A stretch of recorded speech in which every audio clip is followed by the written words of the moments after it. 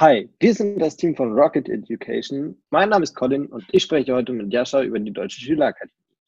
In unserem Podcast erzählen wir euch von Veranstaltungen oder zukunftsrelevanten Themen, die ihr so in der Schule noch nicht kennt und eben einfach noch so ein Stück weit über den Tellerrand hinaus gucken könnt. Wir beide waren dieses Jahr Teilnehmer der Deutschen Schülerakademie. Doch, Jascha, was ist überhaupt die Deutsche Schülerakademie?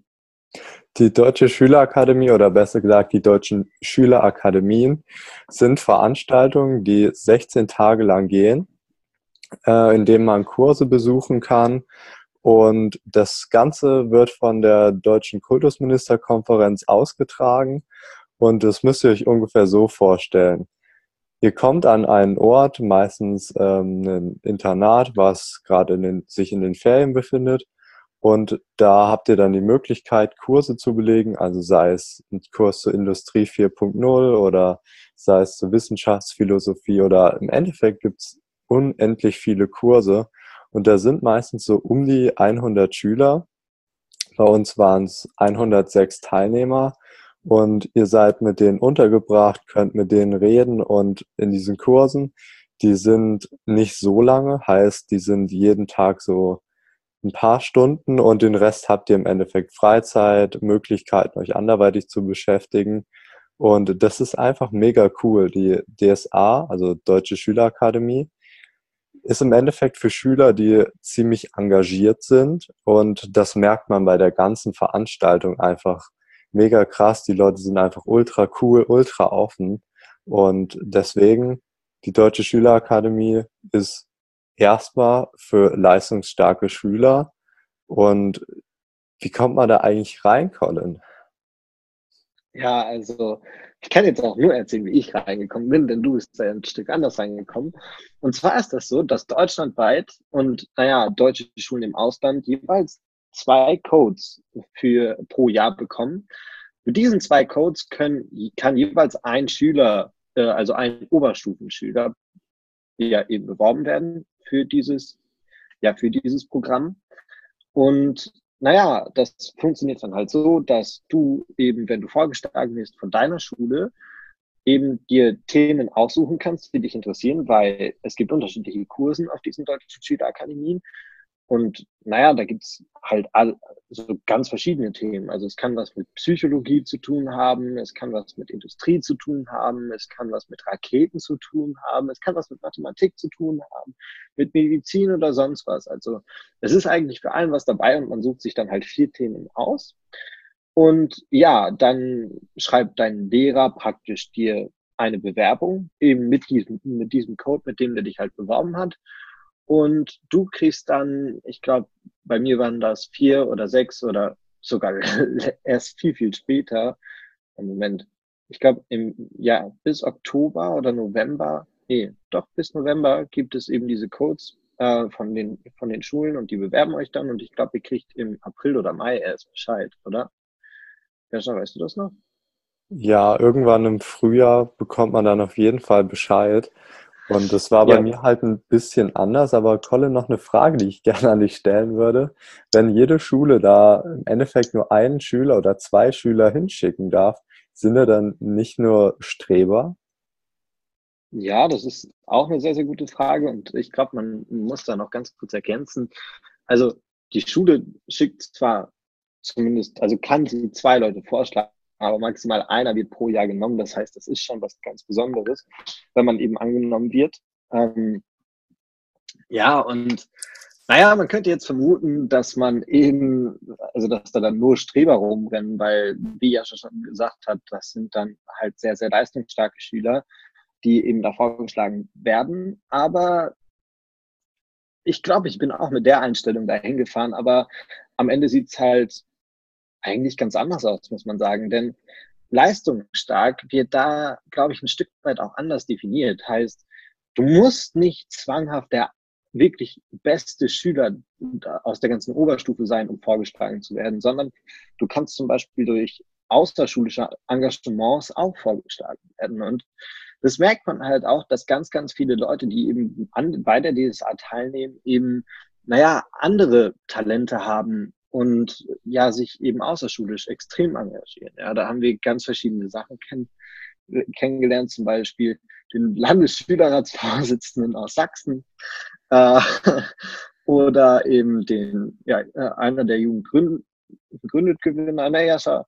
Und ja, halt, das sind alles Leute, die schon ja mega viel außerschulisch gemacht haben. Und nein, am Ende sind es dann halt nicht so typisch erwartete Streber, sondern einfach nur Schüler, die Bock drauf haben, irgendwie mehr zu lernen als das, was Allgemeinwissen, was man eben in der Schule vermittelt bekommt. Und deshalb ist ja das schon eigentlich ein sehr, sehr schönes Klientel an Mensch, wo man da mit in Verbindung kommt.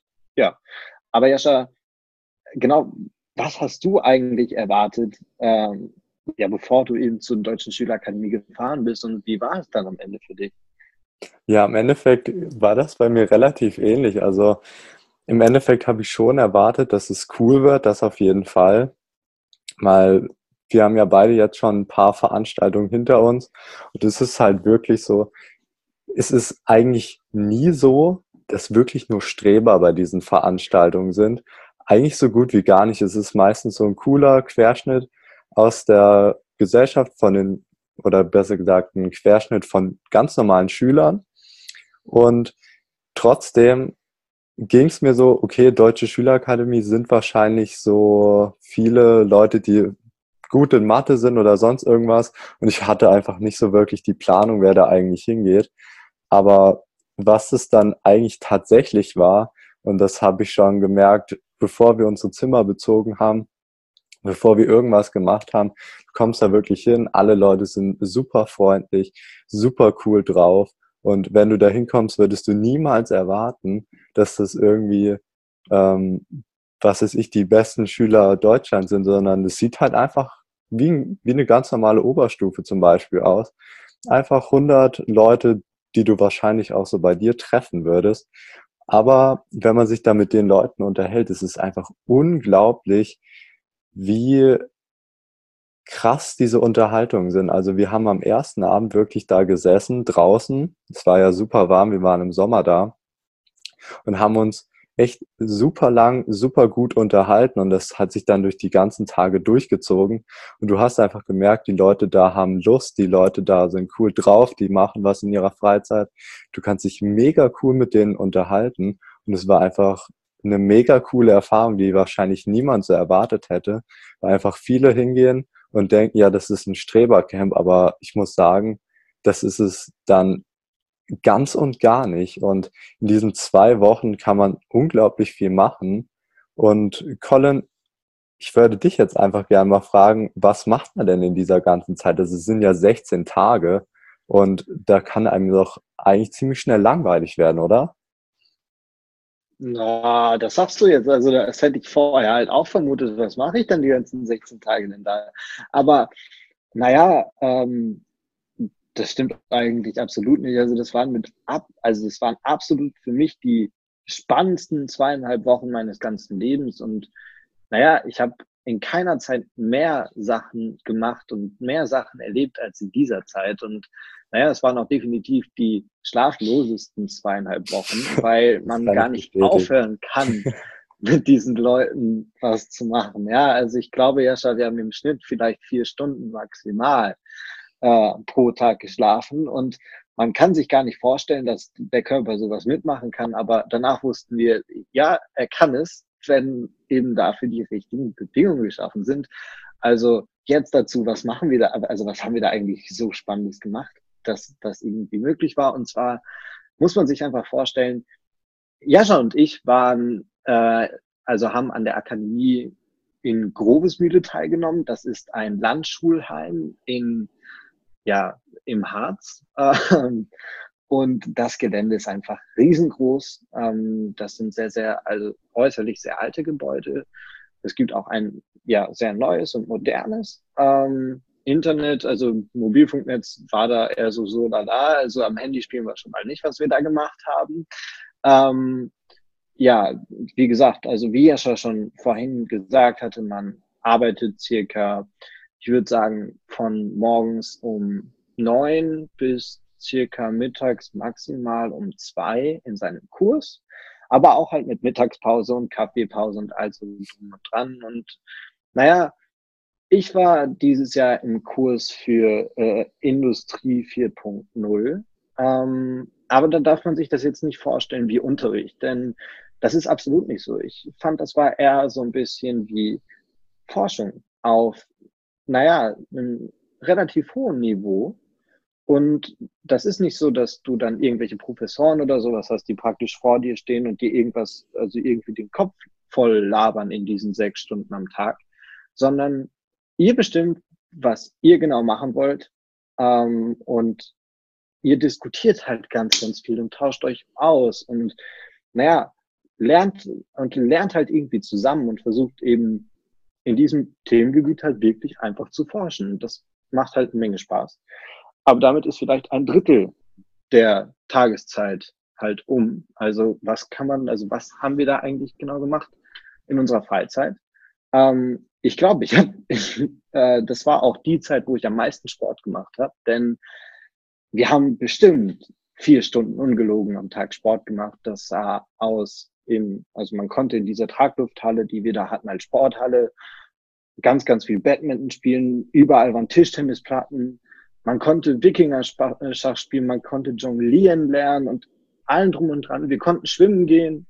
Und naja, die wirklich interessanten Sachen, die von den Teilnehmern da selbst organisiert worden sind, waren sogenannte KYAs. Und KYAs sind die Abkürzung für kursübergreifende Angebote. Das heißt, wenn ich zum Beispiel Lust hatte auf Badminton und ich gesagt habe, ich kann ganz gut Badminton spielen, ich hätte Bock zum Beispiel mal auf ein Badminton-Turnier, dann konnte ich eben, naja, auf so einer Liste oder auf so einem, naja, Blackboard, was man vielleicht aus der Schule kennt, eben das einfach eintragen und sagen, ja, alle Leute, die Bock haben, irgendwie Badminton zu spielen, die kommen um die und die Uhrzeit in die Sporthalle und dann wird der Badminton gespielt. Und es war wirklich so, dass jede QA, die stattgefunden hat, die in Form von Sport, von Vorträgen, von Workshops oder ganz kreativen Sachen eben stattgefunden hat. Also ich glaube, wir hatten sich Tanzkurse, wir hatten Vorträge zu,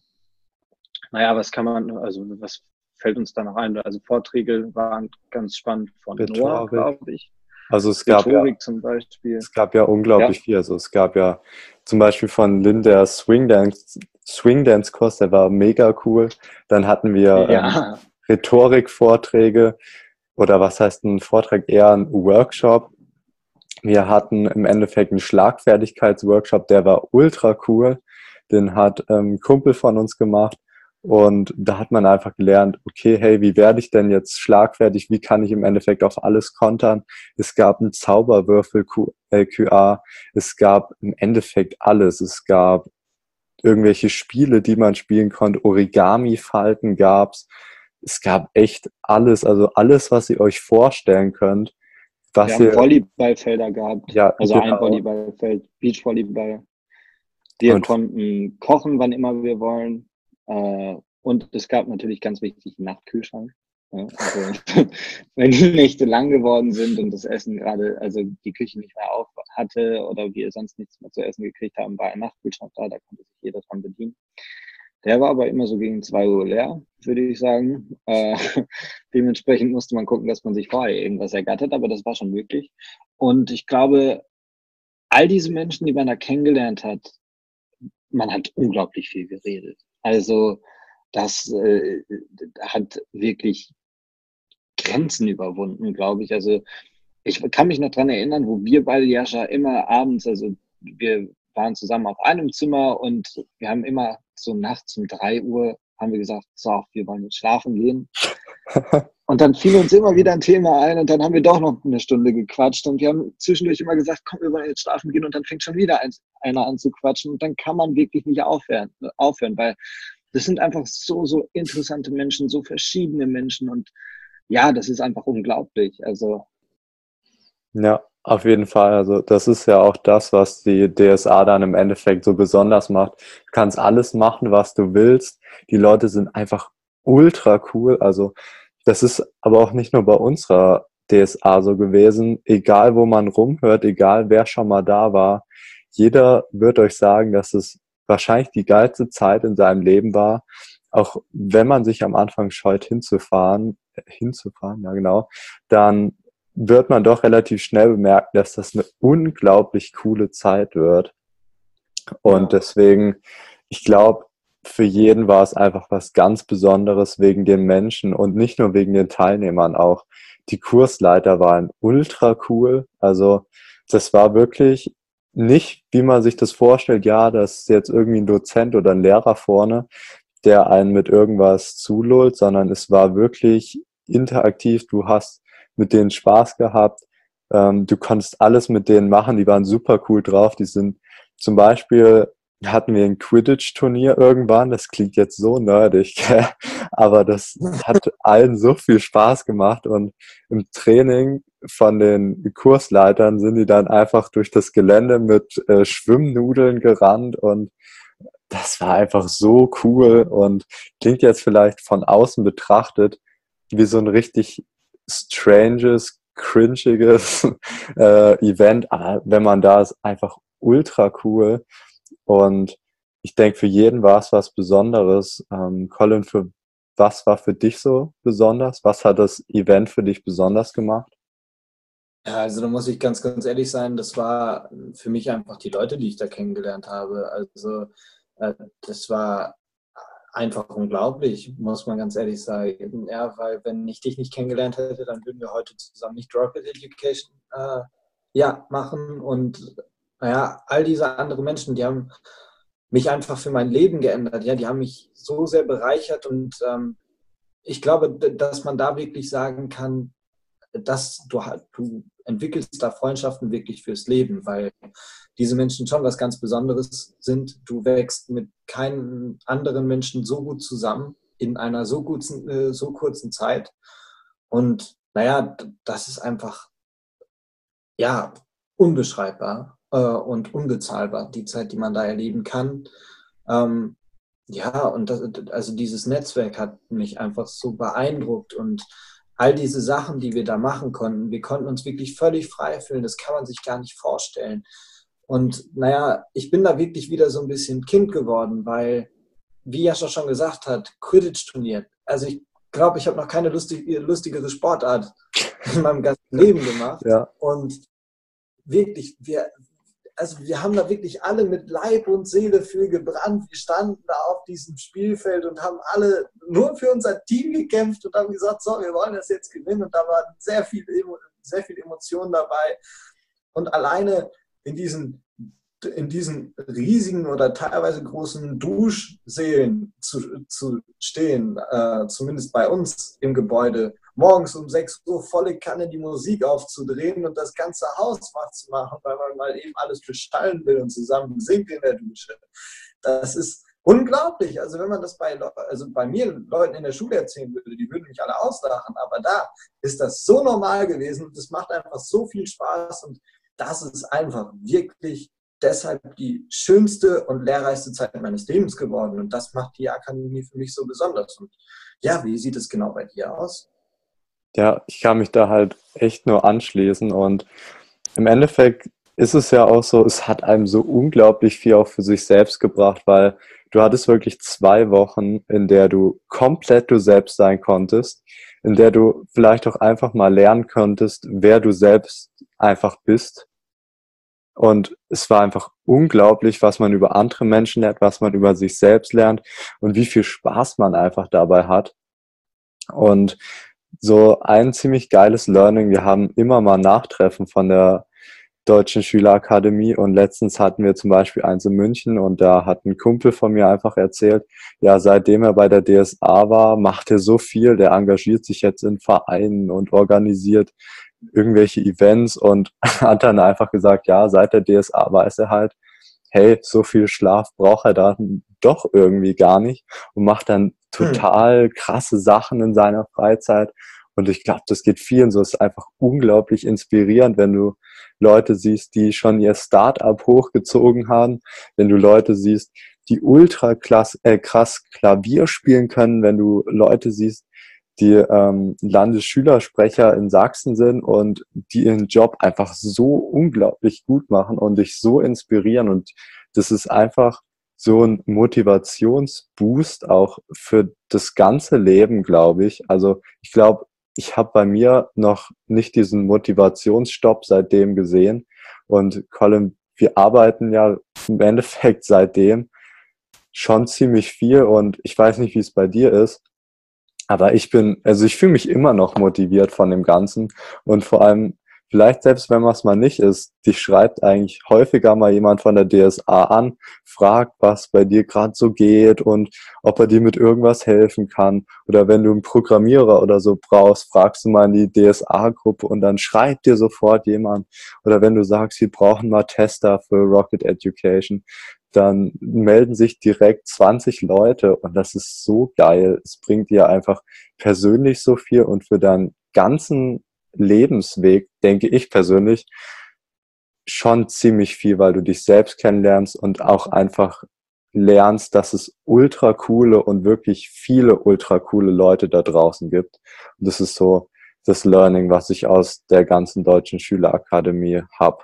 Ja, Jascha, da hast du definitiv vollkommen recht. Also das kann ich einfach nur so unterstützen. Und naja, wem würdest du denn empfehlen, an der Startup Academy, an der Deutschen Schülerakademie, ja, Veranstaltungen durcheinander bringen, ist wahrscheinlich nicht so gut. Aber welchen Leuten würdest du jetzt empfehlen, zu gucken, dass sie für die Deutsche Schülerakademie irgendwie vorgeschlagen werden? Und naja, welcher Anreiz ist für dich jetzt der größte, daran teilzunehmen? Also generell würde ich sagen, jeder, der irgendwie so ein bisschen open-minded ist, sollte auf jeden Fall sich darum kümmern, da mal teilzunehmen, weil es ist wirklich so eine Veranstaltung, die man nicht vergisst oder so schnell jedenfalls nicht vergisst.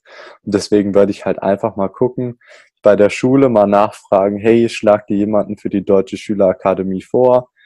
Und im Endeffekt, es kostet zwar 595 €, aber ihr könnt da vom Förderverein unterstützt werden und ihr könnt generell Unterstützung auch von der Deutschen Schülerakademie anfordern. Und ich denke, es gibt eigentlich kein wirkliches Hindernis daran teilzunehmen. Und ich kann es einfach nur jedem empfehlen, sich einfach mal zu erkundigen und sich selbst im Zweifel vorzuschlagen. Das geht nämlich auch. Entweder ihr schlagt euch selbst vor, ihr lasst euch von der Schule vorschlagen oder die schlägt euch einfach so vor. Oder wie es bei mir jetzt war, ich wurde von Jugend gründet vorgeschlagen und dafür muss ich jetzt noch nicht mal gewinnen. Ich habe da jetzt 3-mal teilgenommen und die Bundeswettbewerbe, die vom Bundesministerium für Bildung und Forschung gefördert werden, die können Leute vorschlagen und das sind quasi so die 3 Wege. Und wenn ihr irgendwie euch verbunden fühlt, wenn ihr sagt, okay, hey, die Deutsche Schülerakademie klingt cool und ich bin jetzt bei einem Schülerwettbewerb oder meine Schule schlägt Leute vor, dann fragt doch einfach mal nach, ob die euch vorschlagen. Und wir können es, wie gesagt, nur jedem empfehlen. Und wenn ihr die Möglichkeit nicht habt, macht einen Selbstvorschlag. Das wird euch auf jeden Fall auch weiterhelfen. Und die Chancen stehen ganz gut, dass ihr reinkommt. Deswegen, ich kann es nur jedem empfehlen, der das jetzt cool findet, da sich einfach mal drum zu kümmern. Wem würdest du es denn empfehlen, Colin? Ja, also ich würde tatsächlich genau den Leuten das empfehlen, wie du eben schon gesagt hast. Das ist einfach so, dass es definitiv für Schüler ist, die einfach mehr als dieses Allgemeinwissen in der Schule haben wollen und sich vielleicht auch in ihrem sozialen Umfeld in der Schule nicht so toll fühlen, weil sie sagen, okay, 3-mal in der Woche feiern gehen und ja, besoffen in der Ecke liegen ist jetzt nicht so meins. Ich möchte lieber was lernen. Ich möchte mit Leuten einfach anders Spaß haben. Dann ist die DSA für die Leute einfach wirklich das Richtige. Und naja, ich würde es auch Leuten empfehlen, die eben so sagen, boah, ich möchte jetzt einfach was Neues, ich möchte mehr, ich möchte mich persönlich irgendwie weiterentwickeln. Ich möchte gucken, was es da noch so für Menschen in der Welt gibt. Und ja, für die Leute, ganz ehrlich, wenn ihr in der Oberstufe seid, guckt, dass ihr euch da irgendwie über die Schule vorschlagen lässt oder über eben solche Veranstaltungen, die durch das BMWF, glaube ich, gefördert werden, dass ihr euch über die vorschlagen lasst oder dass ihr euch eben selbst vorschlagen lässt. Da könnt ihr nämlich auch reinkommen, also das geht wirklich. Und ganz ehrlich, macht es einfach. Das ist so eine unglaublich tolle Erfahrung und bringt euch so viel weiter. Kann ich mich auch nur anschließen und einfach nur dieser Call to Action, versucht es einfach mal zu machen, also ins Doing kommen, das ist da, glaube ich, der Ansatz, wie man es am besten macht, wie bei eigentlich allem, weil im Endeffekt ist es so, wenn ihr das jetzt noch 1000-mal durchdenkt, dann wird es euch auch nicht so viel weiterhelfen, weil wenn ihr dann guckt, okay, sind vielleicht doch nur Streber, hey, so ist es nicht und informiert euch einfach, das ist das, was wir euch mit auf den Weg geben wollen. Und noch abschließende Worte, Colin? Learning by doing, ne? Also ganz einfach.